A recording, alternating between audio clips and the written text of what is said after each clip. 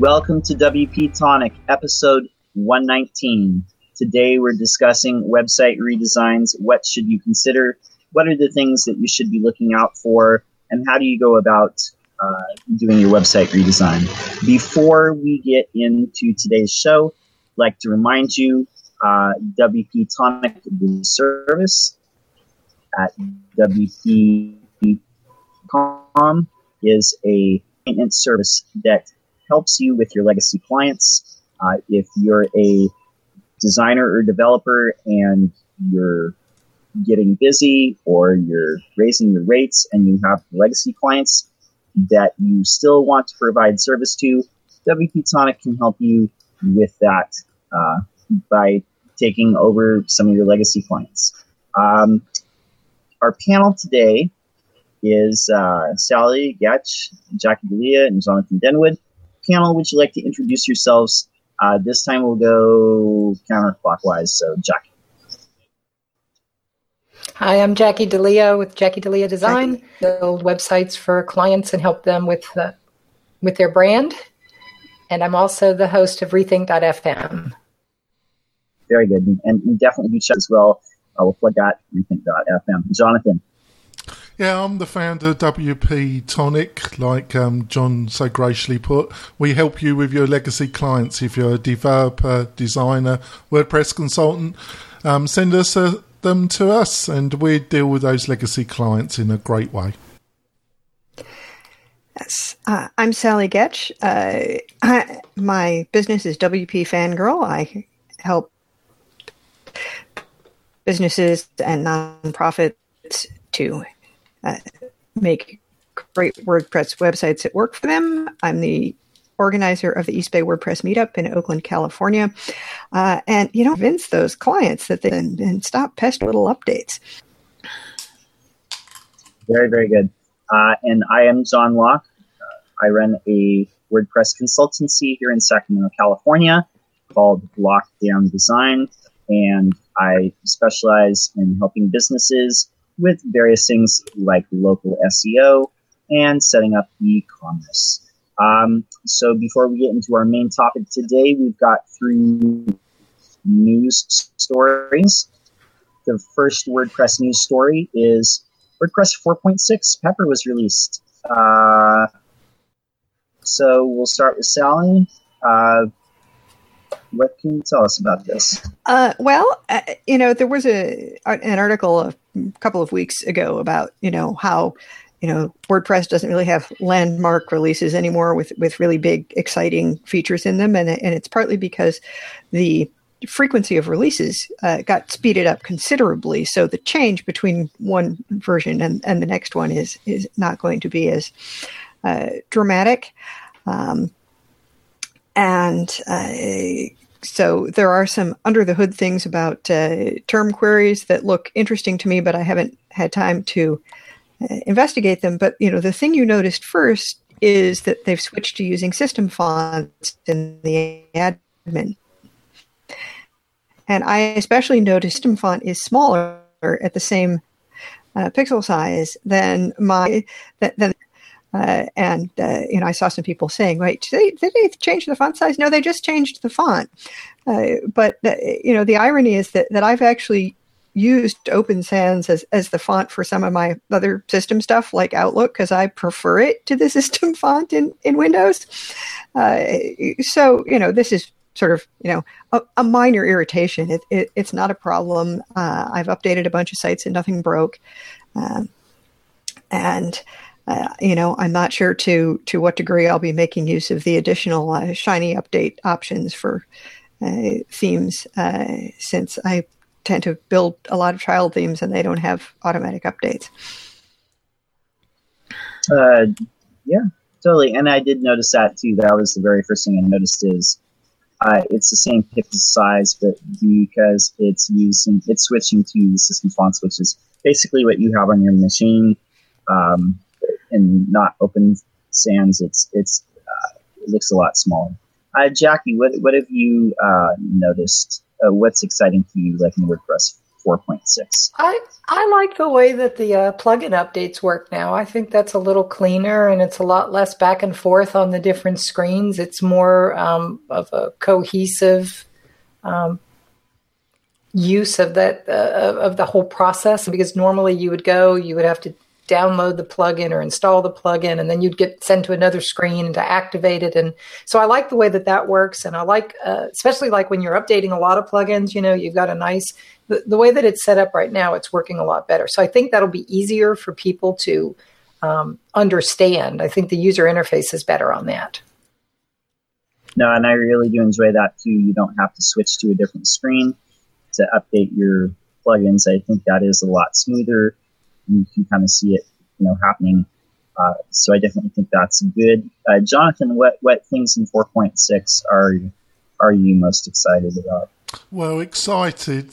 I wouldn't quite say excited, but I think I agree with Jackie and Sally. Obviously, the thing that kind of showed up straight away is the new font and how that works. And it's surprising how you just kind of, it looks really different, doesn't it? A small change like that, it's amazing, really. And I totally agree with Jackie. The way the plugins are now being handled is a lot cleaner.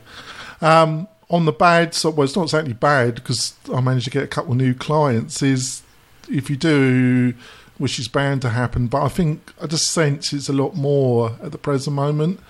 It took down quite a few sites because there were some quite, I wouldn't say massive, but under the hood there were some significant changes that if, I'm trying to find the right words here, if your theme hadn't been coded to maybe the letter of the recommendations, that you could have some problems, and but maybe that just goes with the territory. But I just sense there was a little bit more people having problems. Right. Well, the Studio Press people did a good job of getting the word out about you need to update Genesis before you Press.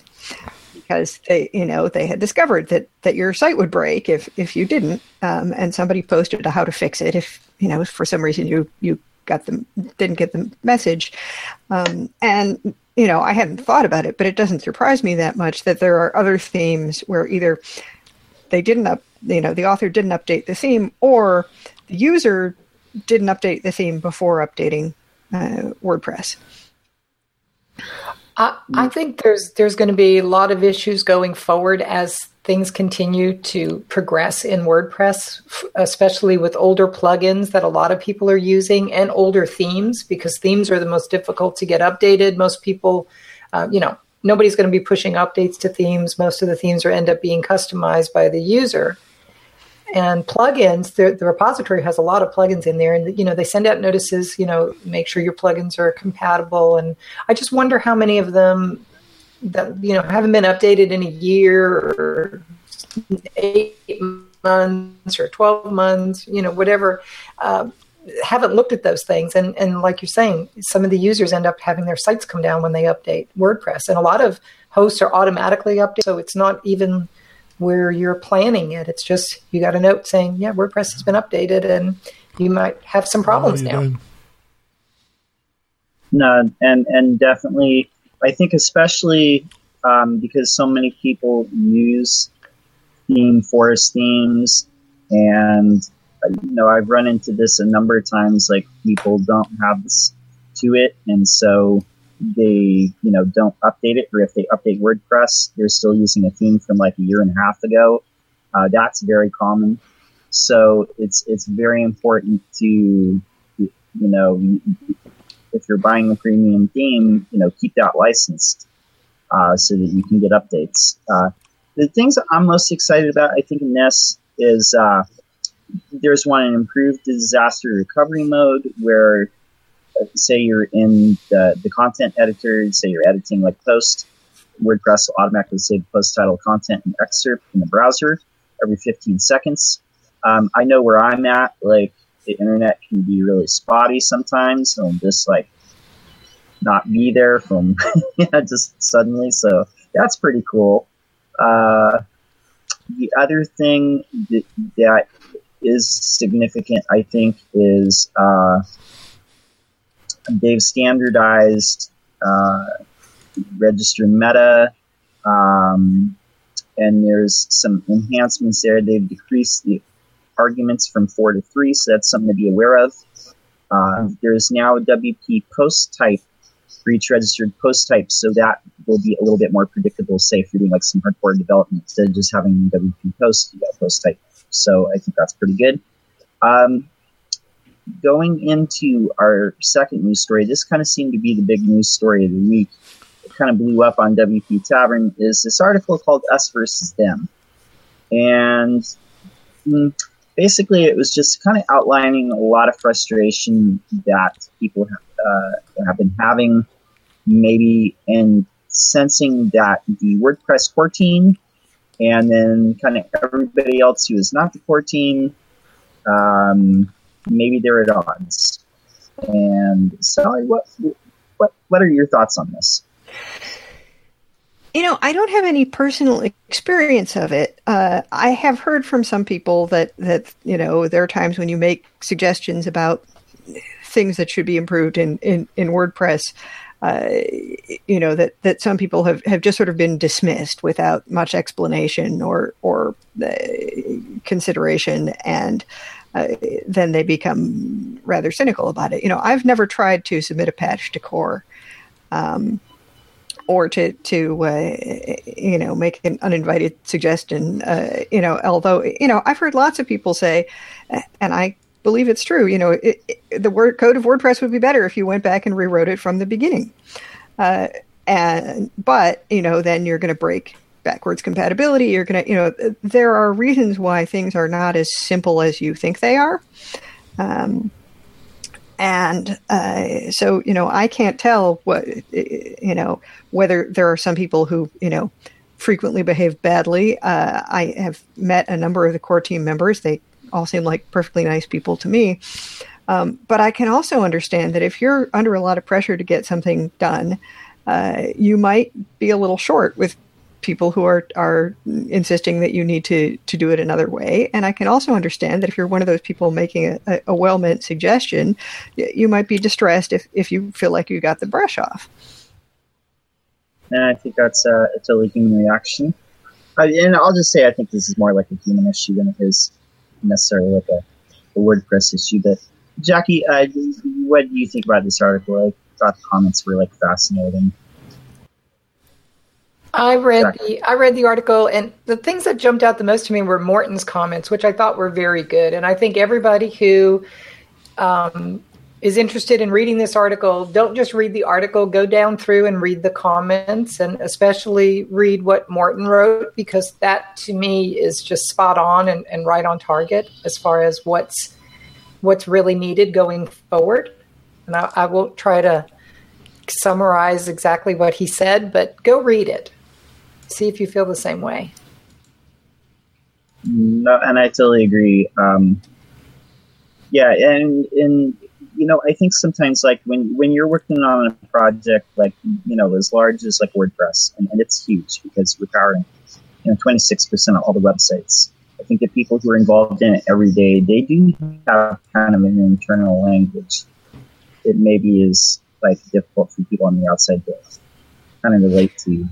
And one thing Morton pointed out on there that is worth noting is that having long-term roadmaps for everybody to see would be really helpful. And I think that's for the most of people who are not involved in core or not working on core, it's difficult to know what's coming down the road and what the longer term plans are. And I think having open community discussions about that and actually having a roadmap that shows kind of where we plan to be the end of next year, the end of the year after that, would be really helpful for a lot of people who are working on the outside of WordPress, maybe working on plugins, maybe working on themes, and just kind of having a general idea of where we're headed.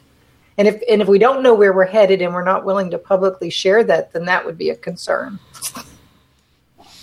No, I think I totally agree with that. I think having a more transparent roadmap of where it's going would help everyone. And I do think communication is, as it is in all things, I think communication is the key to, making sure that everybody is kind of on the same page with this. Jonathan, what are your thoughts overall? Well, once again, I agree with Jackie. You really need to read the comments, and I thought Morton's remarks were spot on, and he's consistently been saying that, he was going to try and join us, but he's probably busy with his baby. But he's been really consistent in his comments, not in general, and also on this show when he's joined us about this particular subject, and I totally agree with him. I see it as there's different layers to this. There's personal animosity that comes out. Some people just don't get on with one another in any community. They just don't like one another, and that's just part of life, isn't it? But I agree with Morton that I do feel that there's something deeper as well, and that's a structural problem about how the WordPress Foundation is organised, how decisions are made, how public those decisions are, how mistakes are dealt with, all these type of things. And he's been consistently saying that something needs to be done, and I agree with him, but it does seem to be falling on deaf ears, really, doesn't it? Yes. I think just more communication is what's needed. Like, guides need to listen and kind of get together, and there definitely needs to be some more outreach from the core team to the rest of the community to, make them feel like they are being heard. I think that would go a long way. I actually disagree, John. I understand where you're coming from, John, but I actually think there's a structural problem in the way that WordPress, the WordPress Foundation is organised and run, and there's a lot of talk about community and community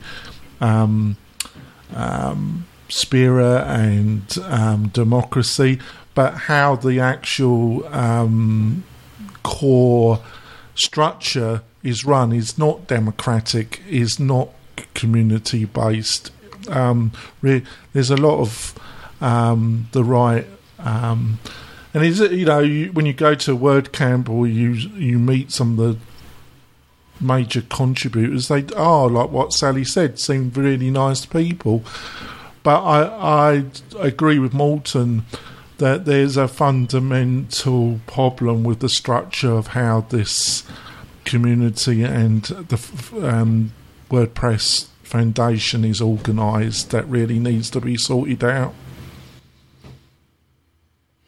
It does seem as if things have not necessarily moved on in terms of the structure from the early days when you had a much smaller community, and it was, it's always easier to get in on something at the beginning of it, and then later on there are more barriers to participation, not intentionally, but just because, you haven't been there for that long history of what people have built up so far, and you end up getting an effect of an in-group because you have a team of people who've been working together for a long time, and becoming a new member of that team is not so easy. You have to have something in place for onboarding and so on and so forth. And I think Morton is right. This is an issue that afflicts many organizations as they grow, and it is exacerbated by the fact that most of the work is done on a volunteer basis. And that does make it hard in open source. Sorry.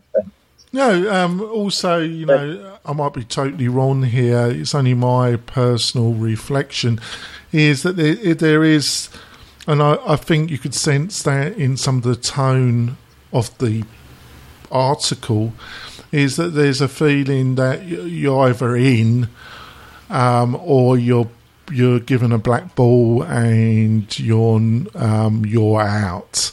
And it's not really very clear why you're out or why you're no longer one of the chosen, one of the inner group. There's a lot of feeling around that, and it's a bit of a cancer because if it grows, it is going to become a major problem. And like I said, I do think that, as any organization, as it grows, you need to put, it can't be the same, as you grow. There needs to be some sort of assessment. And again, I think this is not specifically like a WordPress problem. This is like just a human problem in general. I think there's always going to be like some degree of like misunderstanding. And I guess I can see both sides, and definitely there are people that feel like they're not being heard. And there has been a lot of frustration, I think, in the general community of like, how do we, get our voices heard by the 14. But I think you kind of have to do that. I think you have to go through the steps and kind of like be initiated into that and earn some trust with 14 as a contributor. And I think somebody was writing, I can't remember if this is in the comments or somewhere else, but you kind of have to, from what I understand, like kind of like learn to speak their language in a way to kind of become part of that. And so maybe that's some people are just that's too much of a barrier for them, and it's off-putting, and maybe that's part of the issue. So it is a big project, and they're doing a great job, but they are running at 110 speed, as Morten said. So maybe slowing down and be a little better. What do you think, Jonathan? Are we about ready for a break? Yes, we are, John. It's time to go for our first break. Okay. So we're going to go for our first break, and then we're going to come back with the main topic, which is going to be all about website redesigns. What should you consider? What things are you looking out for? What things should you be planning for? And we'll see you after the break. Buying or selling a home in the greater Reno Tahoe area? I know the best CRS real estate broker, and that's Karen Conrad. And you can find her at KarenConrad.com or call her directly at 775-527-7021. All right, we're back, and we're talking with our Saturday morning panel. We are here every Saturday on Fire Talk, 10 a.m. Saturdays Pacific time and 1 p.m. Eastern time. You can get a free ticket. You can join our chat, watch us live, and participate. So our main topic is website redesigns. What should you be considering? I'm going to start with this question, and I'll go clockwise. Sally. Actually, I'll go Sally, Jackie, and Jonathan. Why do people even want to redesign their site anyway? Why should they bother? I mean, look. I've got a business. It's open. It's been here for 20 years, and my website hasn't been changed, and I'm not going out of business yet. Why do I even need to redesign my site? Sally? Okay. So, I had been planning to update my business website for years. I mean, there were a couple of different possible themes I'd gone through, and, because my portfolio was outdated, and there was, it needed to be refreshed. But I was busy, and I didn't get around to it, and the thing that finally pushed me into it was the approach of Mobilegeddon, because my site was so old that it was not mobile friendly.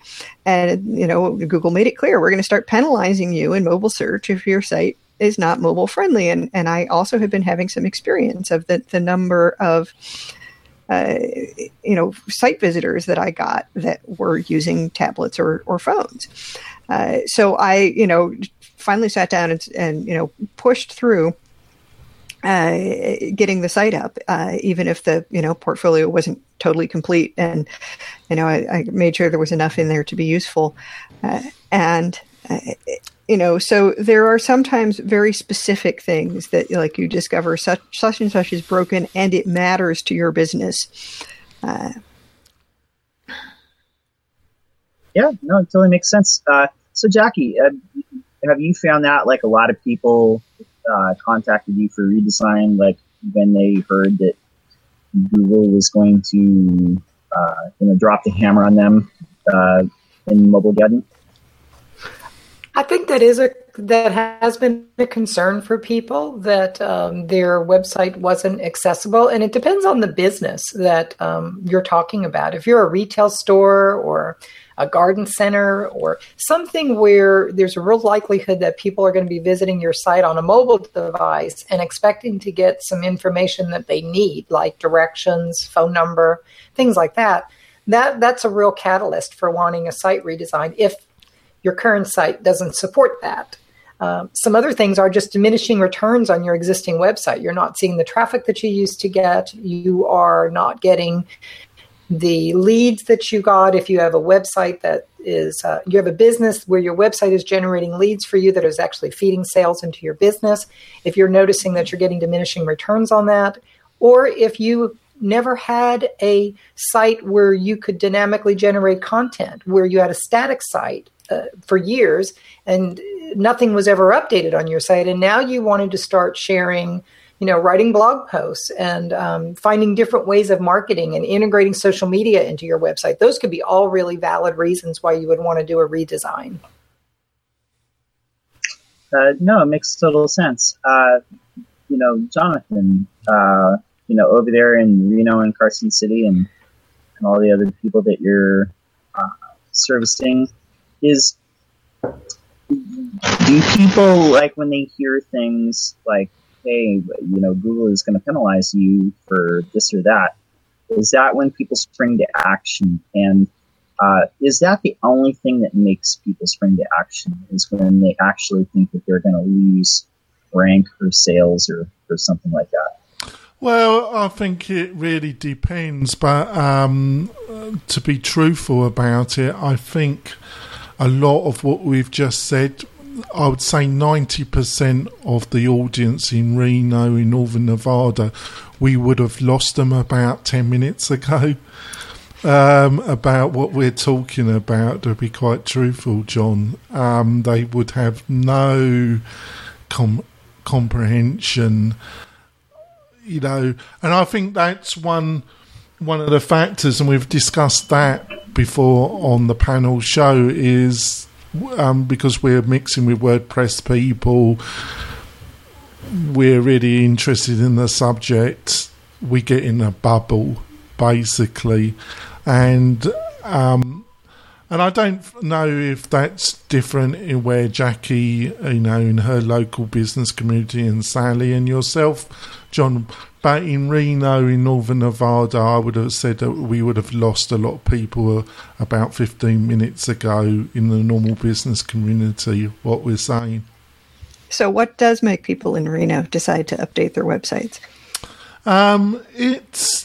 It's envy and fear, really, Sally. It's either one of their competitors has woken up and realised there's a lot of new people moving into Northern Nevada, and their normal network of really tight connections, which feeds them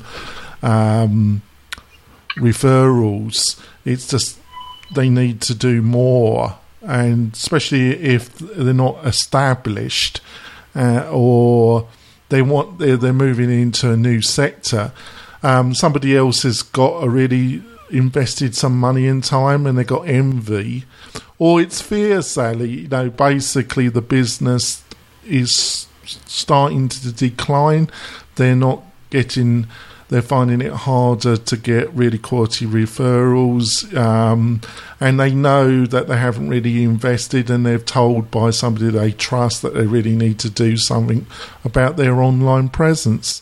So they're the two things, in my experience in Northern. It's either envy or fear that drives them to consider investing on their online presence, Sally.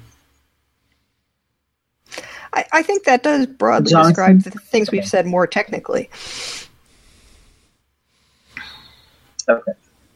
You guys made a great point, like Sally and Jonathan, both. The envy and fear are really like what in my experience too, that is like what drives like the majority of businesses. It's either fear that they're going to drop out of Google, or the sudden realization, maybe that they used to be number one or whatever in the top 3, and now suddenly they're not. So there's that fear that their competitors are going to get all their business, or Google's going to drop them like a rock. Or the envy that, like, hey, here's this person that's my competitor and I'm aware of them and they have a brand new site and now they're, I need to do something to keep up. Because one thing that, go ahead.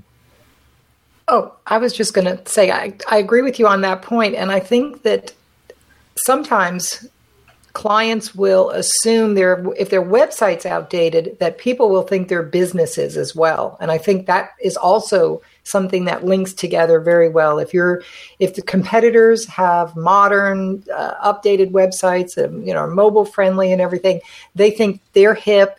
They know what's going on in their business community. And I think somebody who has a really, real old website will feel when they look at others' websites that maybe their customers will think they're not up to date on anything then, maybe not just their website. So I think it does create an impression of, and I think that's a reasonable fear that if your website is not only old fashioned looking but doesn't have current information on it, that people will get the impression that you're just not very with it.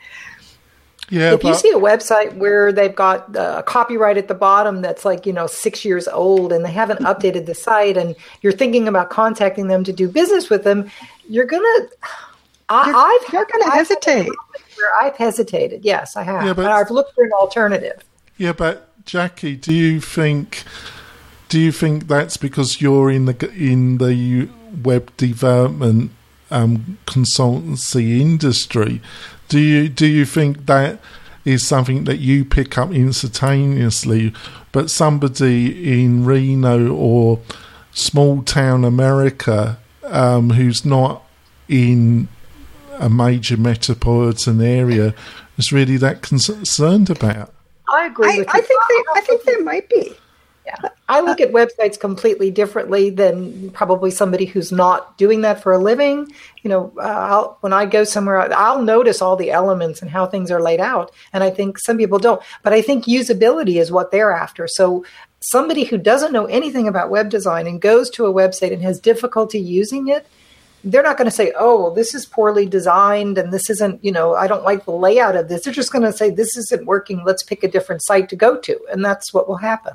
Right. I mean, even people in small towns or provincial areas, if they're using the internet, if they're using the web, they are exposed to current trends in design because, they're going to Facebook, they're going to Amazon, and those places set expectations in their minds. Well, they're not conscious of it, but set expectations in their minds about how websites are supposed to work.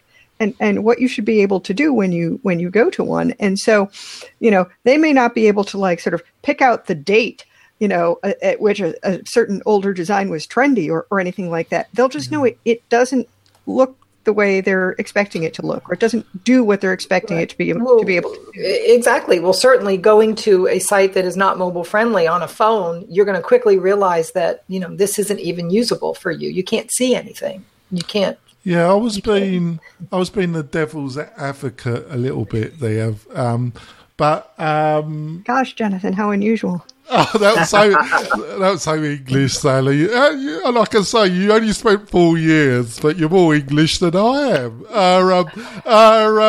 But what I think you see even in large companies, how their website works on a mobile device is horrendous. I'm not talking small kind of regional or town-based business. I'm talking about companies in the Fortune 500, and their mobile presence is truly atrocious. And in that case, it's not that they can't afford to have their website redesigned, but think about the number of people who have to sign off on the project in an organization of that size. I mean, if you're dealing with a freelancer or a business that's a couple of people, you you've got a small number of decision makers. As long as they know, they can afford it and they're going to get something that helps their business, they can make the decision. You can go on and build the site. If you're dealing with a large corporation, it's going to take weeks or months for them even to say, all right, we should do this. And just as long for them to then decide what they should do. Yeah, I'm sorry, John. Oh, that's cool. I'm just going to say, I think it really, the drive to redesign the site, it depends on industry, and it's by comparison. And I think and I'll give you a good example, and tell me if you agree with this, but accounting websites, a lot of them are horribly outdated, at least around here. And there's zero drive for a lot of these people to update their site because all the other competitor sites are the same. They're 10 years behind. But in other industries, there's a huge push. Yeah, it's really quite strange. Also, a lot, especially in the financial, legal, where you have a lot of regular control over what can be said or supposedly said. I get the feeling that it's used as an excuse not to put original content, to try and do something slightly not totally kind of template industry acceptably based. And for a highly regulated industry to do social participation or blogging or whatever, but they have to be more careful than someone else. But I think that it's easy to use barriers like that as an excuse not to bother doing anything. Yeah, it's just, and also there's the darker side, because funny enough, I've had a couple of discussions this week with clients, we're just doing some minor. They've come on board on the WP Tonic program, and I've just been discussing, and I just heard some horrendous stories outside of that about clients that gone to supposedly reputable, I don't know how to put this, but they've been taken, basically they've just had a horrendous experience and they've been taken to the cleaners. They've had a project where they have spent, given 10, 15,000, and the project is either rubbish or it was never finished. The developer, the agency, did a runner with the money, never finished it, and you don't know all the ins and outs. But when you look at what was done, you just kind of shake your head. And so I was speaking to quite a few. They're really reluctant to update their site or engage with a freelance or a small agency because they just had such last time they had such a horrendous experience. They just don't want to do it. You can't blame them. No. If they were ripped off to the tune of a chunk of money that they couldn't just pull out of a sock drawer, they're going to be very cautious, and they're not necessarily equipped to evaluate whether somebody's going to do a good job.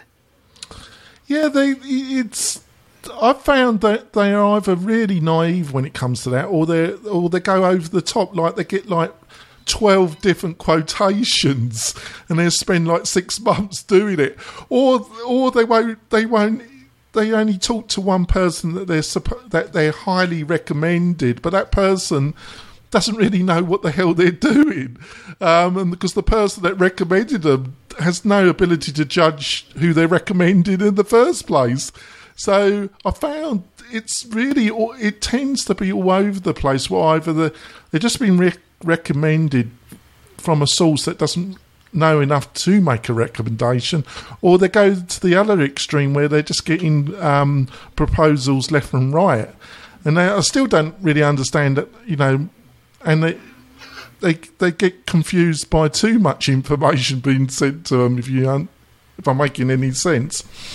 No, I think that's a great point, and that actually leads into something that I wanted to ask for sure.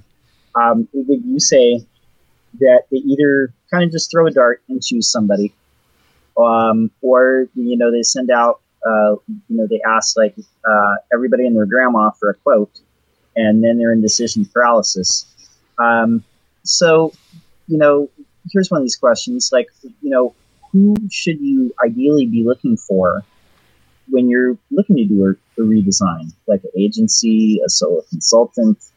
Do you want to hire somebody in-house? And what are the advantages and disadvantages of each of these avenues? Sally. Okay, I think whether you want, a single person or an agency depends partly on the size of your site. If it is a big project and you have a ton of content and, it's going to need to be broken out into several people working simultaneously on different things like, the content strategy and, the assessing the needs for functionality, doing the PHP work, doing the CSS work, you may want to have somebody who is either an agency or they've got a reliable group of subcontractors that they work with so that you can get all of that covered. If you have a very small site and you don't necessarily need, custom design or, custom whatever, then one person may be able to handle it all. And there are people who are both, good at graphic design and do the whole development end of it. But it's more often you find that people are more specialized. I will say, find somebody who can go through a good discovery process with you and a needs analysis before you start hiring somebody to make designs, somebody to write PHP code, and so on. Because if so many people start with the design and it's maybe a really pretty design and totally inappropriate to the type of content that you have. And so you really need to assess what it is you have and what you're trying to achieve, and then hire people who know that they're trying to help you accomplish that particular thing when you create your website. No, that's a great point. I mean, the discovery process is key.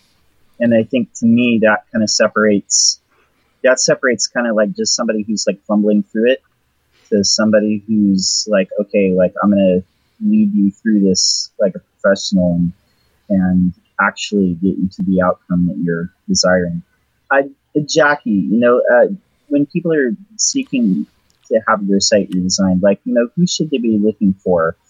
Does it depend on the type of site and what sort of advantages and disadvantages are there to, hiring, a big agency or a consultant or, just trying to hire somebody in, what's the pros and cons?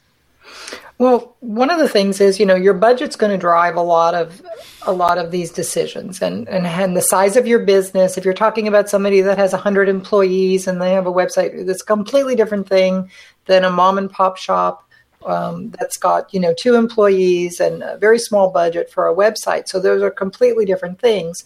A lot of people start their search on when they want to redesign by looking and seeing what competitors are using and maybe who did their sites and kind of getting an idea of who's in your local market that you could talk to.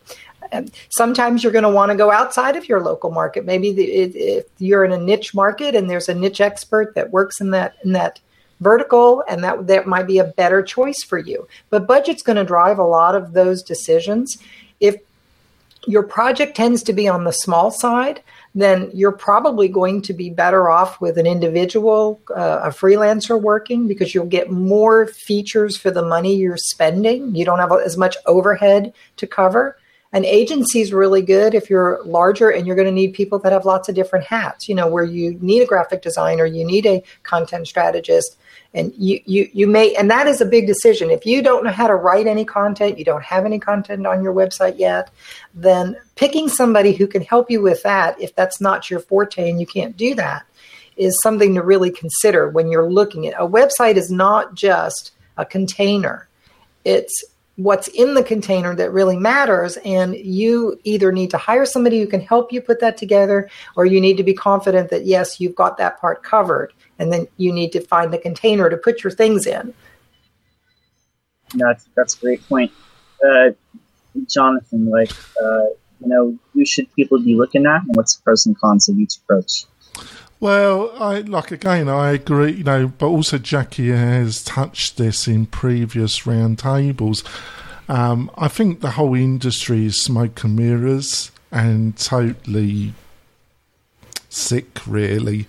But it's down to what Jackie said. I think, first of all, for understandable reasons, it's all back to front. It's the content. You need to get all your content sorted out and have some idea what the hell you're going to put on. And it does tend to be left to the last minute, and it should be the first thing that's talked about. And if you talk to an agency and they say, normally most clients, unless they've got a bit of experience, have got ridiculous time frames about how this is how much time and effort. And first of all, you need to ask around about realistic time frames, and then you soon can judge the agencies and the freelancers that are just interested in getting your money, because they're going to just say, oh yeah, we can get this done in 2 weeks. We can get this done all up and for you for this budget, and we're write all this unique content. And they're not going to do any of it. They're just going to take the deposit check, ask you for some more money halfway through the project. If you don't agree to it, they're just going to disappear. That's the real. So it's really, it's really difficult, because you also have a lot of clients, for obvious reasons, want really good value for money, but they also basically just go for the cheapest bid they get, and a lot of those people just disappear. If anything goes wrong, they're off. There is a degree to which you get what you pay for, and there are people in the industry who are either they're just not competent enough to do it, or they are, as you say, deceptive. They're out to rip people off, yeah. and we've all had clients who had experiences with those kinds of people and feel very burned and nervous. I don't think that's most people in the industry, and I do think that there are people like that in every industry that there is. If you're thinking about a redesign, you need to consider how can you know that these people will actually follow through, and that usually comes back to who can you contact who is a previous client of theirs to find out what it was like working with them. And I know one agency in my area who's well established, and they're con artists. I've spoken to a number of clients that have been totally ripped off by them, but I also know a lot of people in the establishment of Northern Nevada that would recommend them. I know a couple of freelancers in this area that regularly take deposits and don't produce content, produce a finished site, and it's not the one occasion, it's multiple occasions. Apparently a deposit that's not worth going to small claims court over. Well, I think a lot of people decide it's not worth them attempting that, because they got, for various reasons that I don't really want to go. But I also know there's a lot of top agencies. If it's below 10, at a certain budget, they're just going to farm it out to a junior freelancer, 12-year-old normally, and it's going to be based on a forest theme anyway, and they're just going to knock it out for the client. Unfortunately, that's true. It is kind of like, very often if you hire a law firm or a PR firm, it's not the partner who's really doing most of the work. It's the associate. It might be the intern, but they're billing you at the partner's rate. Yeah. Yep.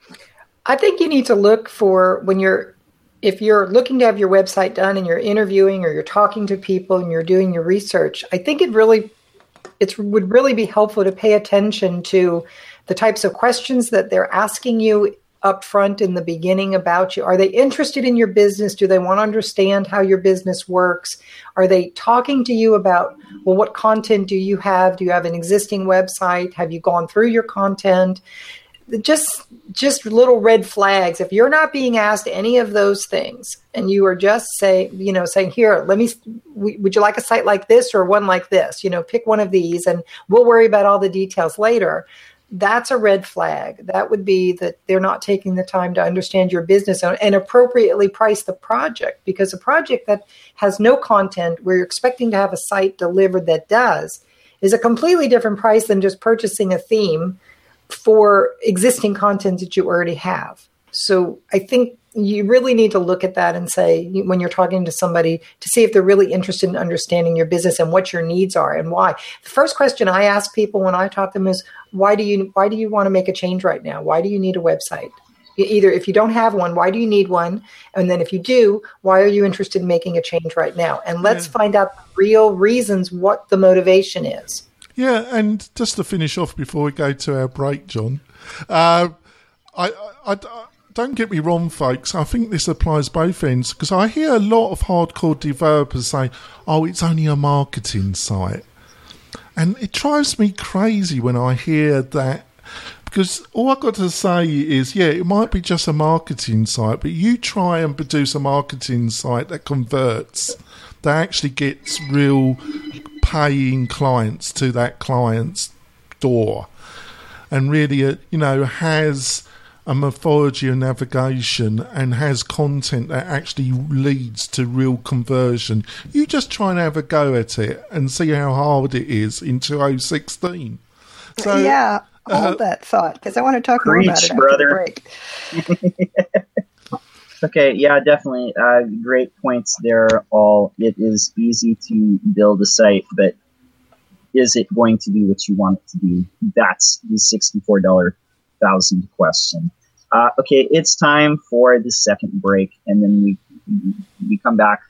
We'll have time for maybe one more question on the regular podcast. We'll see you in a sec.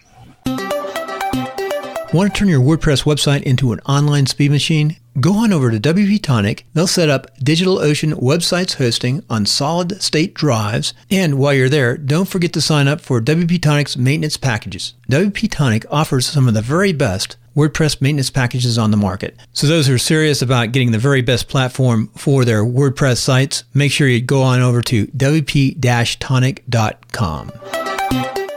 So, yeah, a great point. We're talking website redesigns, what you should consider. A great thing to consider is, like, if you're hiring an agency or a consultant, you are just, basically paying them one off. If you hire somebody in-house, what I've found definitely is you can pay them a full salary for 6 months to a year and still not come up with something that converts. So, that is something to consider as well. One thing we were talking about before the break was what things should you be gathering, what things should you be thinking about leading into a redesign. And, Jonathan and Jackie and Sally all said, you should be thinking about what your message is, what your content should be, how does this process go, like leading into a redesign? What does that look like? Focusing, what you want this to be, Sally.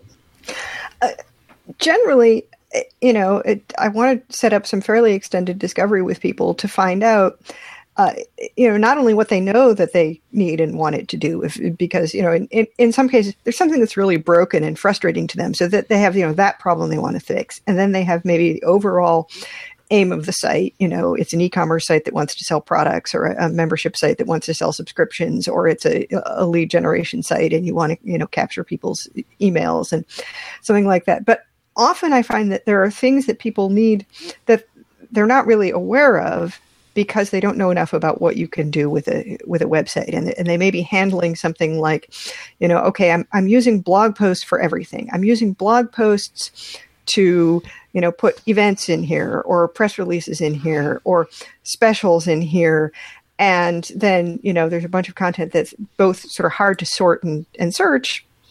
And it may be outdated and not interesting. So, looking at it and seeing, is there a better way to structure this so that it's more effective, more efficient? If you're using an events plugin, your events will expire when they're over. You're just going to see the ones that are coming up.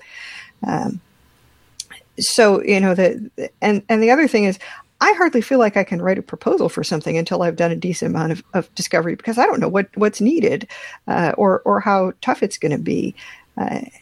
So, I think that you want to, even if you choose to hire a developer who is purely a developer and only cares about the technical problems, you need to hire someone who is a consultant to figure out which technical problems really need to be solved.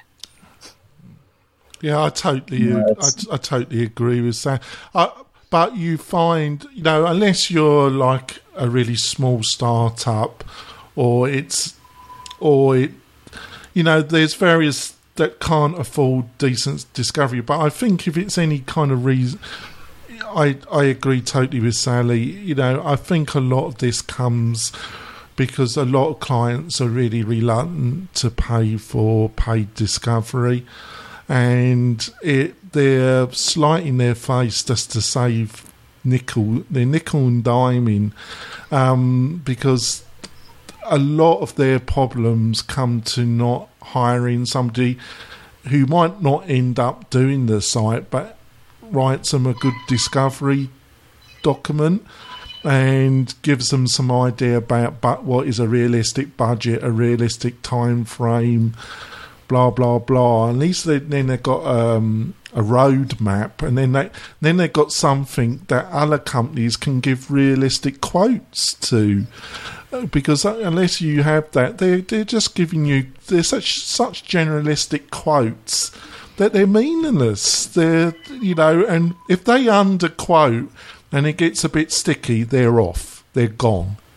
They're gone with your deposit, or they're just gone because they can't make they can't right, make any money. Or you have this awkward situation where the developer has, I screwed up, I need to ask for more money, or they decide to suck it up, but then they're pissed at you for the entire rest of the project. Yeah, that's about it.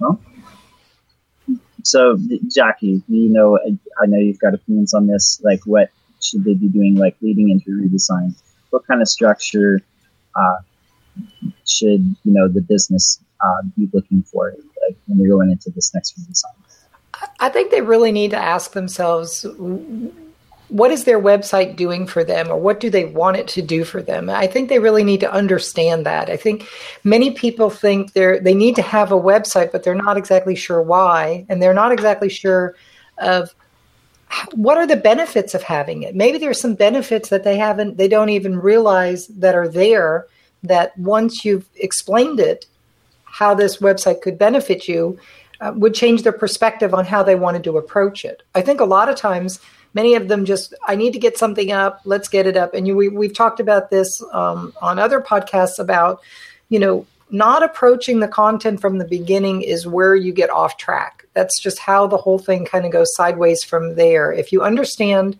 what the content is, what it's going to be, it makes the design go so much easier. It makes the rest of the process go easier, but it also adds more value to the project. And I think clients will recognize the value that they're getting in their website because you're going through that process of defining what the value is for that website for them. And there's going to be cases where there's not a lot of value. There are situations where there's not a lot of value to the website, and it should be as low cost as possible. It could be, a one-page website might work for somebody just starting off in a photography studio or doing something like that. And I think we do a disservice to people, I think, when we say, we need to get you a self-hosted WordPress site. We need to get you all of these other things for something as simple as that.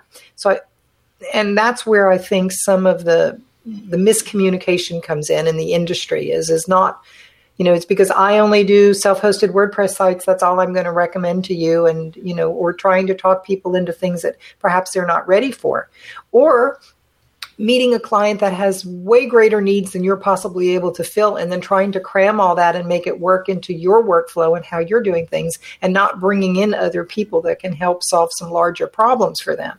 So I think being open to finding some partners that you can refer business to. So if you've got somebody that needs a one-page website and that's not what you're good at doing, then network with somebody. Find somebody who's really good at that and refer those people there.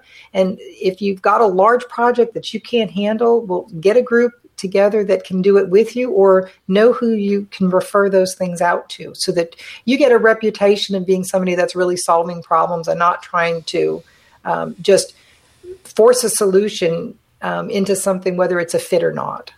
Yeah, it's not a crime to have a small budget, but you also know that if you have a restricted budget, you have to have restricted expectations. And, maybe you start off by putting something up at Wix, or even just using your Facebook or your LinkedIn page, to begin with. As you grow, that's not going to be a good solution. But for the very beginning, it might really be better for you to not overextend yourself and not invest too much in something that it's probably too early to see a lot of returns from.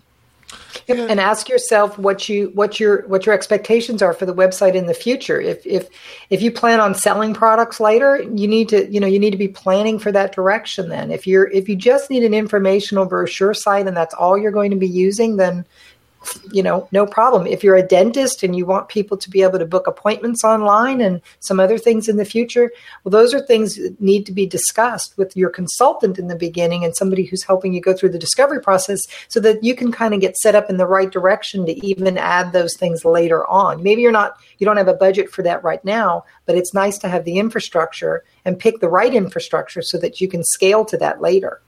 Yeah, Yep. I kind of agree with both Sally and Jackie, but I think I'm not a great fan of these hosted solutions. I think. I personally detest them. I think they got a place, but I think I think it's best it's best to have 4 really good pages than 20 mediocre pages. So if all you have to go for, and also smaller clients tend to get, how to put this, that it's better to write really good 4 pages of content and not have a reasonably good looking site based on a template, but they get engrossed with the home page and the graphic, and they have expectations which their budget cannot match to, and then they get some person that hasn't done this a lot, that's not strong enough to tell them, look, just let's get some good content up for these 4 pages and get a good logo, and let's get this up and let's start getting some clients for you and make some money for you. I've seen it all. I've been in this game for about 7-8 years. I really have seen it all. I've spoken. And it's a real game, isn't it, John? For real. We're going to close out the podcast portion of the show. Be sure to go to wp-tonic.com for the bonus content. You can also find that on YouTube. Want to remind you, go find us on iTunes, WP Tonic. We'd love it if you would leave us a review and subscribe. Those reviews really help us out and help other people discover, what we're sharing here. So if you enjoy this, we appreciate it if you leave us a review. You can also subscribe to us on YouTube, and leave us a comment on the videos there. So panel, outro for the podcast. How can we get a hold of you, Sally? Sure. You can find me at wpfangirl.com, and I am at Sally Getch on Twitter and many other places. If you just search for my name, you will find me. Very nice. Jackie, how do we get a hold of you? You can find me at JackieDelia.com, and I'm on Twitter at JDelia. Very good. Jonathan? Yeah, like my great co-host said, we're going to continue the conversation for another 15-20 minutes, which is going to be on the website and also on the YouTube channel. So go there to see more of my dismal attitude. And no, folks, it's just realism. And how to get hold of me? Well, just go to the WP Tonic site and use the contact form. I reply personally, apart from the spammers, and go on Twitter at Jonathan Denwood. I'm always around. I'm always lurking on Twitter. So you'd be surprised how quick I reply. So that's how you get hold of me.